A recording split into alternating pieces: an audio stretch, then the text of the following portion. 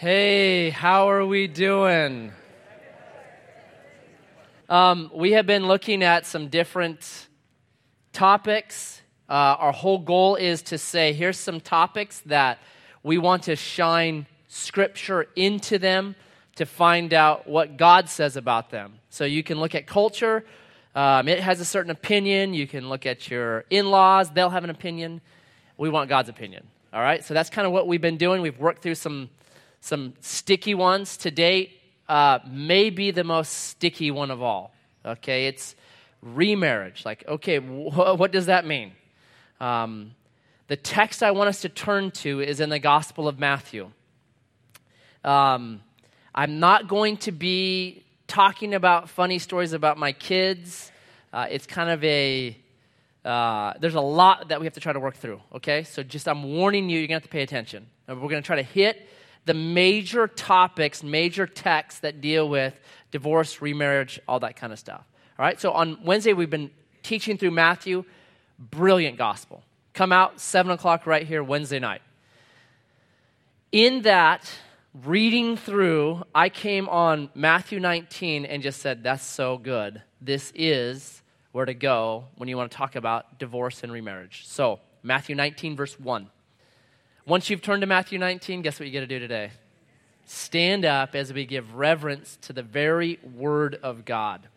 Verse 1, now, when Jesus had finished these sayings, he went away from Galilee and entered the region of Judea beyond the Jordan. And large crowds followed him, and he healed them there. And Pharisees came up to him and tested him by asking, is it lawful to divorce one's wife for any cause? And he answered, have you not read that he who created them from the beginning made them male and female, and said, therefore a man shall leave his father and his mother, and hold fast to his wife, and the two shall become one flesh. So they are no longer two, but one flesh. What God has joined together, let not man separate. They said to him, why then did Moses command one to give a certificate of divorce and to send her away? And so he said, verse 8, because of your hardness of heart, Moses allowed you to divorce your wives. But from the beginning it was not so, and I say to you, whosoever divorces his wife, except for sexual immorality, and marries another, commits adultery. And the disciples said to him, if such is the case of a man with his wife, it is better not to marry. I love verse 10. But he said to them, not everyone can receive this saying, but only those to whom it is given. For there are eunuchs who have been so from birth, and there are eunuchs who have been made eunuchs by men, and there are eunuchs who have made themselves eunuchs for the sake of the kingdom of heaven. Let the one who is able to receive it. So, Father, I pray that we are able to receive the biblical instruction on divorce and remarriage and sticky issues. So would you give us hearts and ears to hear? And I pray this in Jesus' name. Amen. You can have a seat.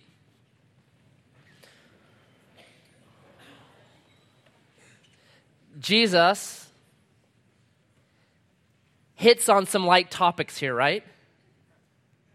Marriage, divorce, adultery, even gender issues. Like down in verse 12, Jesus says this, you know what? Some kids are born eunuchs. You know what he's saying? We live in a broken, fallen world, and sometimes kids are born broken. So if you don't know this, 1 in 2,000 kids, babies are born either, they're called intersex, or with ambiguous genitalia. And at that point, parents have to make a call. Very hard call. So he's just admitting it. He's not glossing over it. I think sometimes as believers, we try to gloss over it. We try to make it binary. Hey, it's just this and this, black and white. No way. Life is much more complicated than that. So Jesus just admits it. Hey, we live in a broken, fallen world, and sometimes things happen. All right? So Jesus hits some just radical topics here. So here's what has happened, just to fill you in. Jesus has been kind of ministering in the north part of Israel.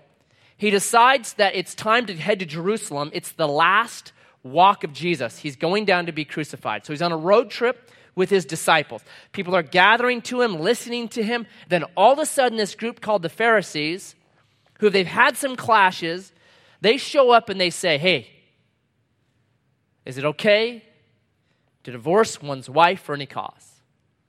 Now, this was the hot button topic of the time, okay? It was it.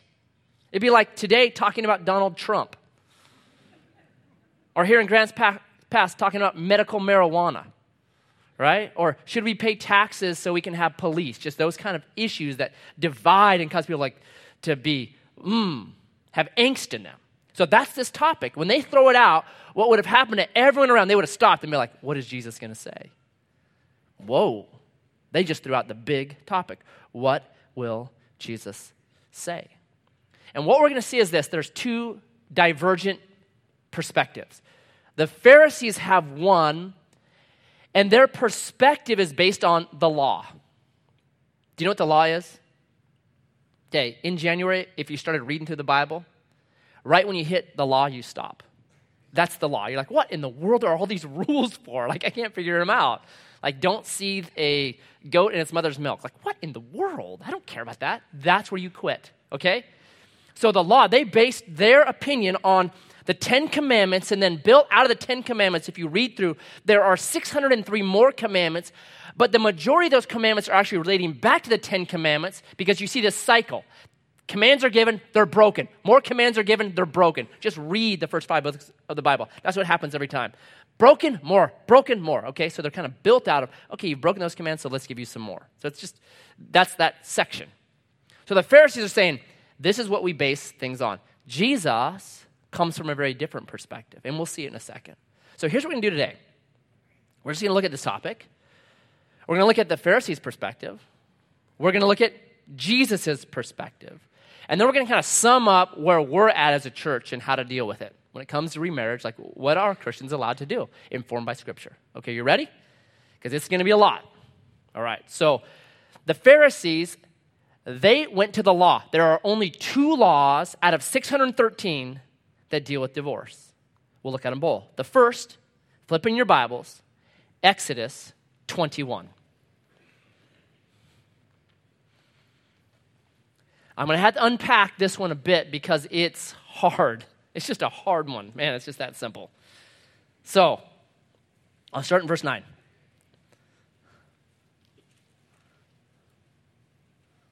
Okay, this is a dad. If the father, designates her, it's a girl, for his son, he shall deal with her as with a daughter. If he, this is the son, takes another wife to himself, he shall not diminish her food, her clothing, or her marital rights. And if he does not do these 3 things for her, she shall go out for nothing without payment of money. Okay, let me clarify just one broad thing. When you read the law, these 613 rules, here's what has happened. God has rescued his people out of Egypt. They were in Egypt for 400 years. All right? So he brings them out of Egypt, and he wants them to be a light, a nation that looks different, that can declare to all the other nations, here's what happens when you follow Yahweh. Here's what it looks like. Here's the blessings. They're to be that kind of a nation. All right? So he's bringing them out of Egypt, but they were in Egypt a long time. 400 years. And in Egypt, guess what had happened to them? They picked up some bad habits, right? Kind of like sometimes where you send your kids to certain places and they become sinners because of that little kid named Johnny, right? If it wasn't for Johnny, my kid would be an angel, but Johnny corrupted him. Well, not really. Kids are born sinners, all right? No doubt about that. Now, Johnny can teach them new techniques, no doubt about it. So you got to be careful because new techniques can be taught, but they're born sinners. What had happened with Egypt was this. In Egypt, Israel had gone down there, learned a bunch of new techniques to sin. Not God's design, not what God wants. And so what you have in the Torah, in the law, is God dealing with very hard situations that had already happened. Okay, a guy getting married twice.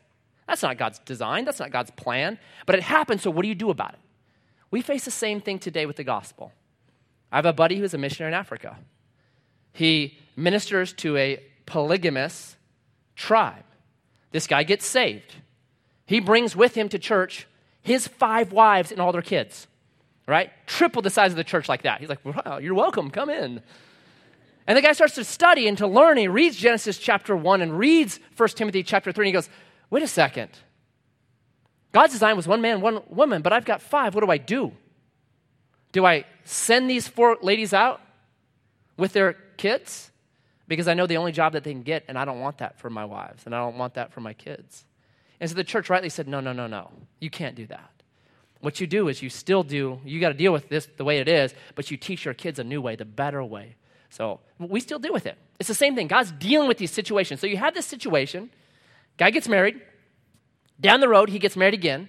It's just describing what has happened. It's not God saying that's good. God's design is 1 man, 1 woman, 1 life. So this happens, and then what happens is he says, if you get married again, you must continue to give her food, clothing, and her marital rights. You know what marital rights are? Sex. Okay, that's what it is. Get that right out there.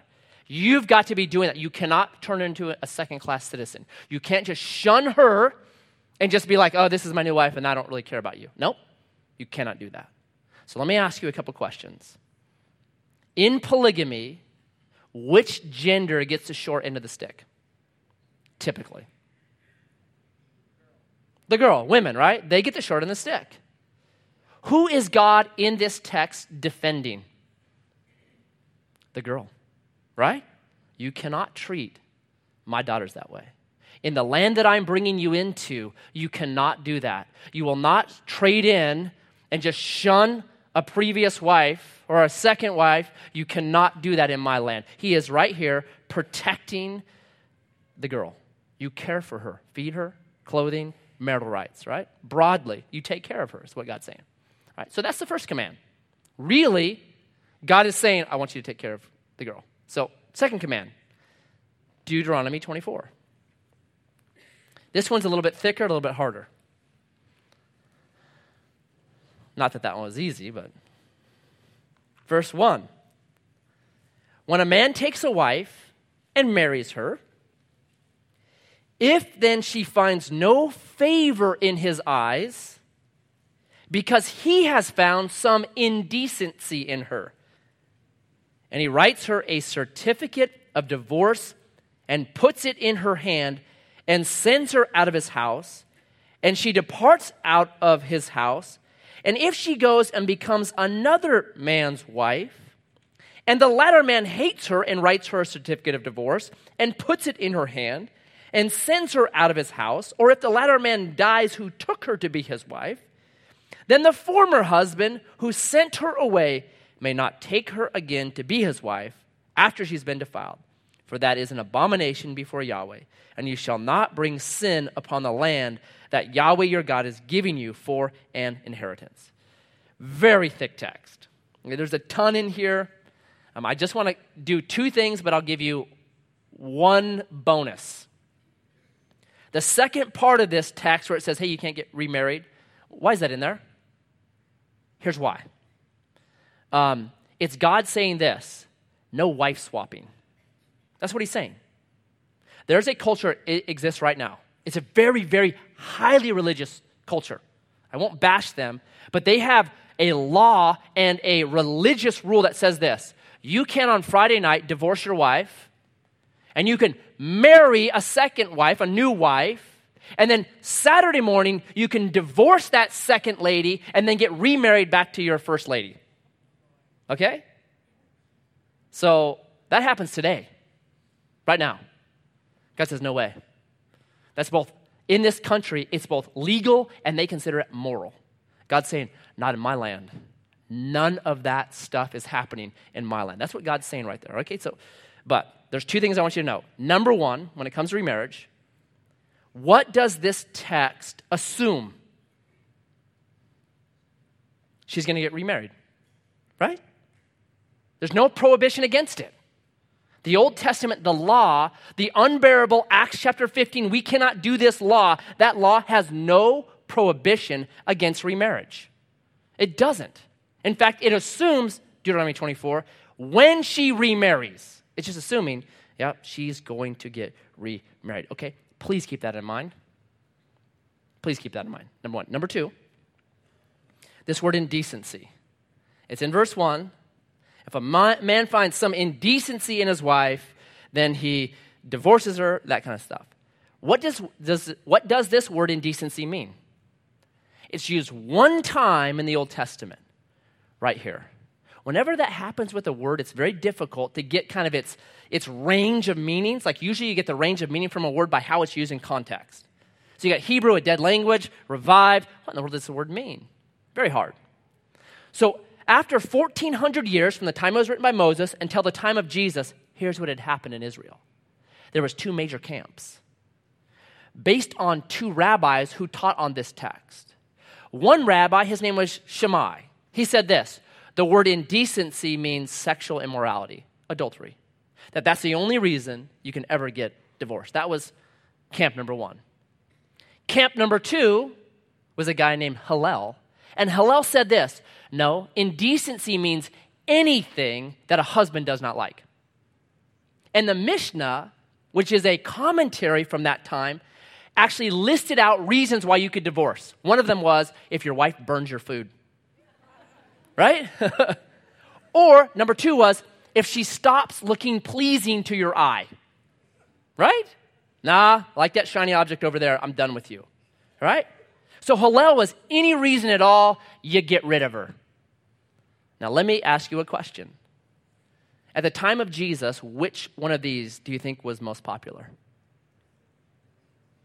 Hillel. Hillel was most popular. It was no-fault divorce, male-dominated society, I can do whatever I want. So Jesus and his disciples and those that are around him are basing their understanding of marriage on Hillel. Like, man, we do what we want. If this woman is indecent, burns my toast, doesn't look the way I like her, you're perm, hate it, divorce, right? Like that was where they were at.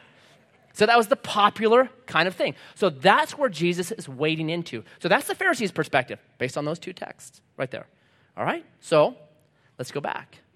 Now, one other point. When you look at Hillel, which one of the two laws is he ignoring? Exodus 21. Hey, you take care of her. You feed, clothe, marital rights. So he is ignoring, I'm ignoring that text. I'm basing it on one word that nobody is sure what it means. That is a really terrible way to interpret the Bible. Okay, so back to Jesus, Matthew 19. So that's the controversy. That's the hot button issue. Some people, the majority were Hillel, very popular, and then the minority were over here with Shammai saying, no, conservative. Okay, so here's what Jesus says. Verse 4. Have you not read? What did Jesus just say to Bible scholars? You reading your Bible? It's a little bit hot right there. Have you been reading your Bibles?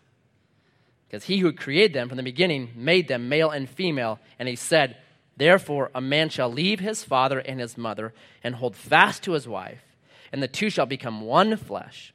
So they are no longer two, but one flesh. What therefore God has joined together, let not man separate. What's Jesus' perspective? Does he go to the law? Where does he go? Page 1, right? He goes page 1.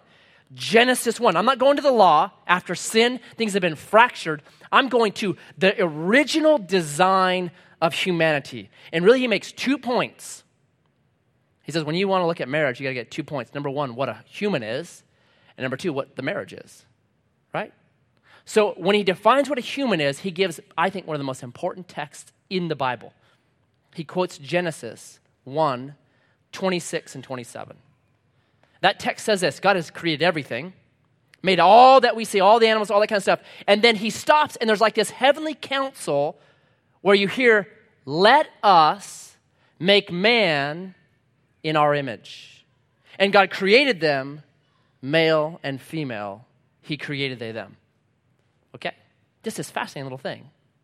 Because you have God saying, let us. Who's the us there? Talking to angels? Angels don't create. So what you have there is you have, how many gods are there? How many creator gods are there? One. All right? So you've got one saying us. Why? Because inside of God there is some kind of complexity. We call it the Trinity. That there's unity, but there's complexity. So then God creates mankind. How many species of human are there? One. How many kinds of human are there? Two. Male and female. So it's as if God is saying, when he says, I'm going to create mankind in my image, he is saying there's going to be unity, but there's going to be this complexity or this diversion or this diversity inside of that complexity. And that our job as humans, guess what it is? Image bear God. To be on earth and say, this is what God looks like. So that's why I believe the first command is this: hey, I'm God, don't make any images of me. Why would God say that? Because I already made an image, and it's you. Don't create another image. You start looking like me in faithfulness, in love, in covenanting, in not giving up, in sticking to it, and all the things that I do. You image me because that's what you are. You're supposed to look just like me. So when the two types come together, guess what they do? They create more types, right? Just like God, when he came together, had his counsel, they created more like him. You and I, man and woman, when we come together, we're supposed to create more humans. You shouldn't learn anything right there. That should be pretty simple. So it's this beautiful picture that mankind, our design is not sin and kicking people out of our houses. Our basic design is imaging God in his faithfulness, in his covenant keeping, and all that, all right? So that's number one, that we are different than the rest of creation, right? We're not like goats. Praise God for that. That we covenant to each other, and we keep that covenant, and we walk that out in a way that's beautiful and right, okay? So that's point number one. Point number two is he says, here's what marriage is. He says, therefore a man shall leave his father and mother, he goes now Genesis 2, and hold fast to his wife, and the two shall become one flesh. That the way that we image bear God the best is when two kinds come together, become one, and they image bear God the best. Males can't do it by themselves. Females can't do it by themselves. Together in marriage is when you see the best picture of God. That's what he's saying. That's the beginning. That's what this thing is supposed to look like. Not Deuteronomy 24, not Exodus 21. We go all the way back to pages 1 and 2. So that's Jesus' perspective. Design. Okay, so now they come back. Verse 7. And they said to him, you got to get the wording down real good here. Why then did Moses command one to give a certificate of divorce and to send her away? Did Moses command them to get divorced? Is that what they're saying there? Absolutely. So over 1,400 years, they'd come to the point that if she displeases me, Moses commands me to kick her out of my house. I mean, how easy is that? You burnt my toast. It's a command, out of my house. Don't like your hair. It's a command, out of my house, right? It's absolutely crazy at this point. And here's why that happens. It's when you stop reading the Bible and you start reading people who write about the Bible. That's what had happened. They stopped reading the Bible. If they just read the Bible, they'd say, no, actually, he's not commanding us to get divorced. That's some nutty dude's idea about what the Bible said. So that's where they've gotten. So here's what Jesus says real quickly. He comes back, verse 8, because of your hardness of heart, Moses allowed, very different, didn't command, he allowed you because of sin to divorce your wives. But from the beginning, it was not so. Your design is not this way. You're to be image bearers, covenant keepers, faithful. And I say, verse 9, whoever divorces his wife, except for sexual immorality, and marries another, commits adultery. Okay? So, whose side does Jesus land on? Based on verse 9. Is he Hillel's side? Or is he Shammai's side? Is he only sexual sin breaks the covenant of marriage? Or anything you don't like breaks the covenant of marriage? It's Shammai, right? He goes conservative. Now, when he does that, which group of people, which gender is Jesus defending? Women. He's defending women. Just like Exodus 21. He's defending women. You don't treat God's daughter like that. And what he's saying to the Pharisees is this: you got marriage wrong. Because you're reading post-Genesis 3, because you're reading sin into marriage, because you're doing that, you don't even understand what marriage is. You don't understand it. You think, Pharisees, that marriage is all about you being happy. That my wife is there to make me happy. And the moment she doesn't make me happy, I ditch her and go for another one that I think will make me happy. Doesn't that sound like marriage today? Because I think most people think marriage is there to make me happy. I say this quite frequently. The only people that think marriage is easy are engaged people. Right? And when you get into it, you're like, oh, man. And I deal with it all the time. And I part of what I love is the first meeting when I do premarital counseling. Because it's kind of fun. Because one of the questions I usually ask is, hey, why do you guys get married? And I look for clues like, are they doing the happiness thing? And quite often they do. Like the lady will be like, oh, he is the first guy that really understands me. So I always say to the guy, bro, you do not understand her.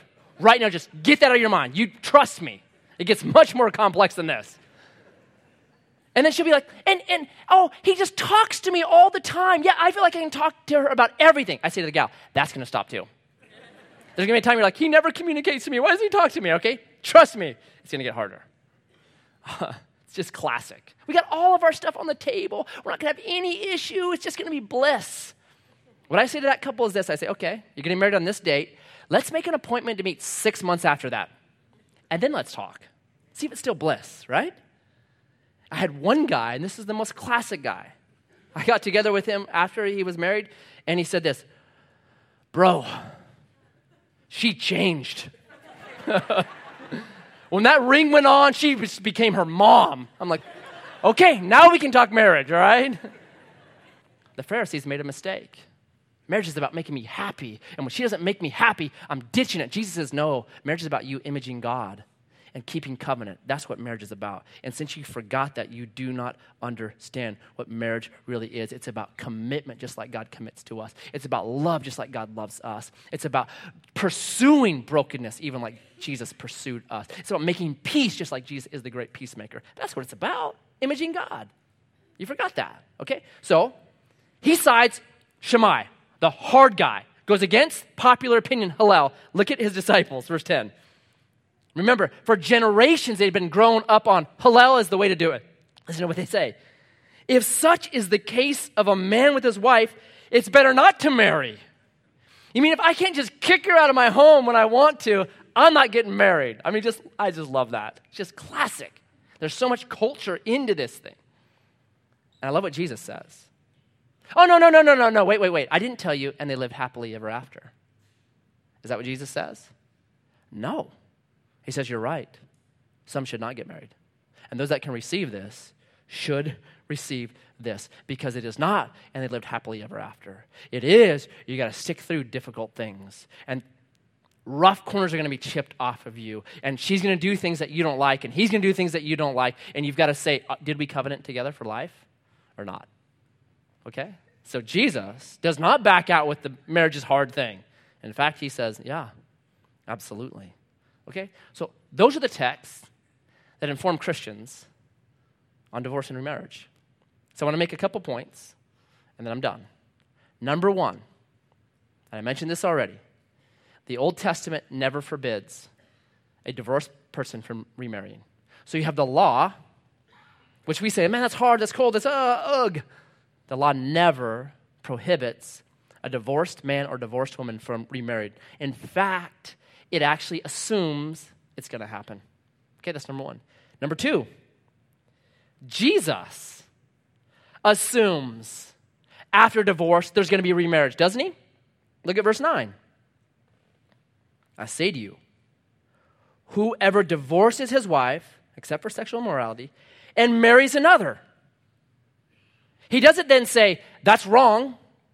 He doesn't then say, you should not get remarried. He just assumes the divorced party will get remarried. He then says, you don't have to.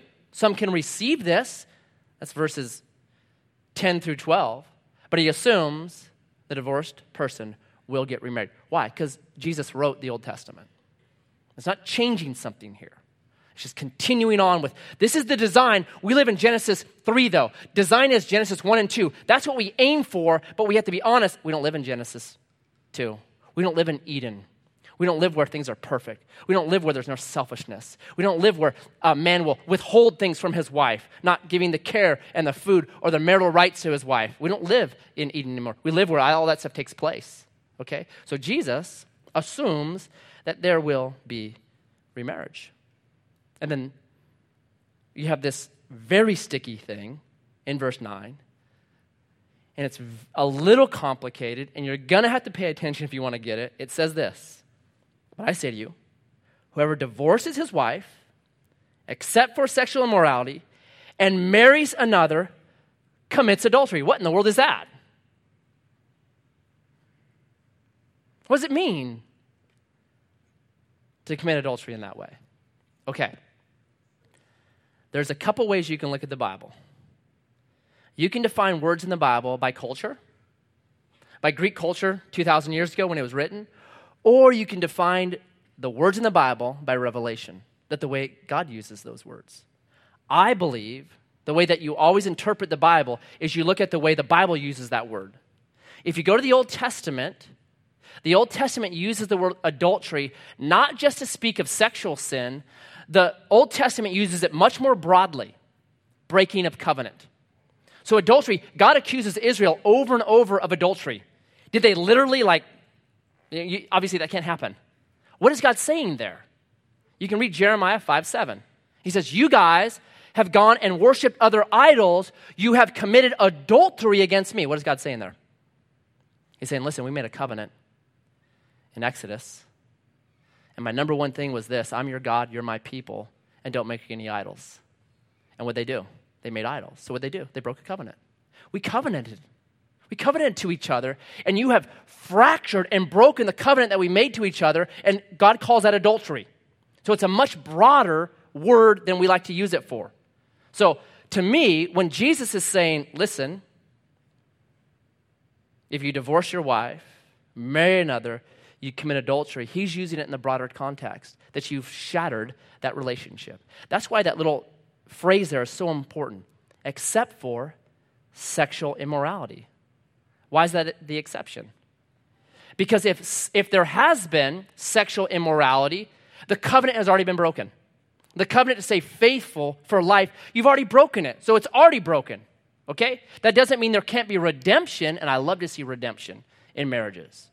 All right? But the covenant that you made with your wife or with your husband, you've already broken it. But if there has not been sexual sin, then when there's remarriage, that's when the covenant is finally broken. Okay? Does that make sense? It's a very kind of hard thing to get. But God makes the two, Genesis 1, become one. I think there is a moment in a wedding where God shows up and actually unites two hearts into one. And it's beautiful and it's brilliant. The Old Testament uses the word nephesh to describe us, our soul. That the nephesh, it's called dode. It means the intermingling of your nephesh. That's what dode means. It's a word for love in the Old Testament. That what happens in the covenant of marriage is your essence, who you are, actually gets intermingled with the other person. It's brilliant and beautiful. That's why the longer people are married, the more they start to what? Look like each other. For some of us, it's brilliant. For others, my apologies. Why? Because your souls have been mixed together in marriage. And that's why Jesus says, therefore, what God has joined together, let no man separate. So only when there's been sexual sin in a marriage, is that covenant already broken? And if there's a divorce outside of sexual sin, then when there's remarriage, then the covenant is broken. That is the way I interpret that text. You don't have to if you don't want to. To me, that's what makes sense, okay? As a church, we take divorce very seriously. I tend to be a very competitive person by nature. And so when it comes to marriage and the fracture of marriage, I don't care what the cause of it was. I don't care at all. I fight for that marriage. I fight for it tooth and nail. You know why? Because divorce hurts. I liken divorce to amputation. If God truly makes the two one, the only way they become two again is, guess what? If you cut it. That's what it is. And so we take it seriously. It'd be like this. Who would go to a doctor with a splinter? And when you go up, your splinter's in your hand, and the doctor's like, wow, that's a bad splinter. We're going to have to amputate. What? What? Right the wrist. Is there some other option? Yeah, we could take out the elbow. Would you go back? No, you say you're nuts. Yet how many people divorce for splinters? And my heart breaks for them because there will be amputation. And there will be problems, and there will be heartache. And I don't like it. I don't like kids to not grow up with dad and mom. I don't like the phantom feelings that are always going to exist there between two people because their souls have been intermingled. I don't like the holiday issues that come. I don't like any of that. So we fight and fight and fight and fight against divorce. But is there a point where it's Exodus 21, Deuteronomy 24? Yep. There's a point. There is a point. And know this, and I tell this to divorced people. Every divorce has sin. It's that simple. Jesus says that you were divorced because of your hardness of heart. Every divorce has sin.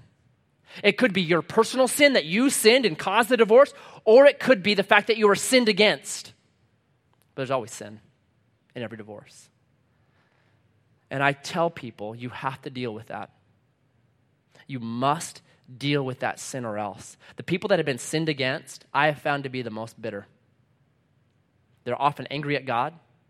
They're angry at people. They're angry at their ex. There's just this anger in them because they've been sinned against, and it's now dropped down into them, and it's now bitterness and wrath and anger is coming out. I say, you got to take care of that. And I always say this, and I'll say it to you if you're divorced. God rushes to the repentant sinner. Do you know that? When Adam and Eve sin, who shows up? Instantly. God does. Because he loves Adam and loves Eve and says, I want to heal your heart. I want to cleanse you of that sin. I want to move you on. You have to know divorce is not the unforgivable sin. And repentance really works. Like, it doesn't leave you a leper or an outcast or a second-class citizen like we've made it. No way. Then you're just saying repentance doesn't work. I say repentance works and redemption works. And you can be moved forward. No doubt about it. And those that have sinned, you got to confess that. I blew it. I broke my marriage. I didn't do Exodus 21. I did worse. I blew it. And here's what I get to do. Here's what you get to do. We're called, you know what we're called? We're called the priesthood of believers. And there is something, the Catholic Church got it, but they went kind of south with it. But I still think there's a truth in it. That there's a power in one believer, one priest saying to another, your sins are forgiven. Have you ever had somebody actually say that to you? Someone you respected and admired just say, you know what? Your confession and your repentance, your sins are forgiven. I've seen people cry hearing those words because it's what we want. And sometimes you just need someone to tell you, hey, your sins are forgiven. You're not a depraved, leprous outcast. Your sins are forgiven. You are a child of Almighty God, and he rushes his grace to you. Romans 5:20. That where sin abounds, grace does abound much more. That's the message you got to get. Okay, so here's what I want to offer. If you're here, and maybe you've gone through a divorce, and your heart is broken, maybe you've been sinned against in some way, or maybe you've sinned, I want to offer you prayer. I'll be up here after worship. Elders will be up here. Titus 2 gals will be up here. Women's fellowship gals will be up here. Deacons will be up here. We'd love to pray for you. I know that might be a hard thing to do, but I think, and I found, sometimes we really need to hear from somebody, your sins are forgiven. God accepts you. God loves you. We just got to hear it. Got to hear those words. It's what Peter was told we could do. We could extend forgiveness to people. Not us forgiving them. It's just reminding people, hey, you are forgiven. And it can be powerful. So we'd love to pray for you. We'd love to give you that opportunity, okay? If you're married in here, hear the words of King Jesus. It's not Exodus 21. It's not Deuteronomy 24. It's Genesis 1 and 2. We are to image bear God, faithful, committed, kind, loving, meeting our needs, pursuing the broken, pursuing the hurt, being a peacemaker. That's what we do in our marriage. That's when it works beautifully and brilliantly and becomes heaven on earth. So, Father, I pray for us. I pray that I would allow your kingdom to rule my marriage. Not the culture of America. Not defining everything by the moment or by happiness, but defining by design. That you designed me to be an image bearer. That you designed my wife Charity to be an image bearer. And that together we image bear you. May you be king of the marriages of Edgewater. May we hear your words and may we obey them, that we're going to image you correctly. That's our design. I pray for those in here who have hearts that have been crushed, been sinned against. Father, I pray that you would protect those hearts from the enemy who'd want to make them hard and angry and bitter. I pray that your grace would heal. Forgiveness would be felt. That you would sprinkle clean water on us and cleanse us and give us your Holy Spirit to empower us to be forgivers and forgetters. And we need you. I pray for those in here who have sinned in their marriage and are now reaping the whirlwind. I pray that you would let each one of those people know that you love them, that you died for them, that you live for them, and that even tough things can be redeemed. Yes, there's consequences. Yes, there's difficulty. But even in difficulty and consequences, they can feel your grace and may move forward in their walk. And they're not outcast, and they've not been cast away from you, but they're like prodigal sons that you will wrap up and love and throw a party for because you love them that much. May they know the extravagance of your grace, I pray.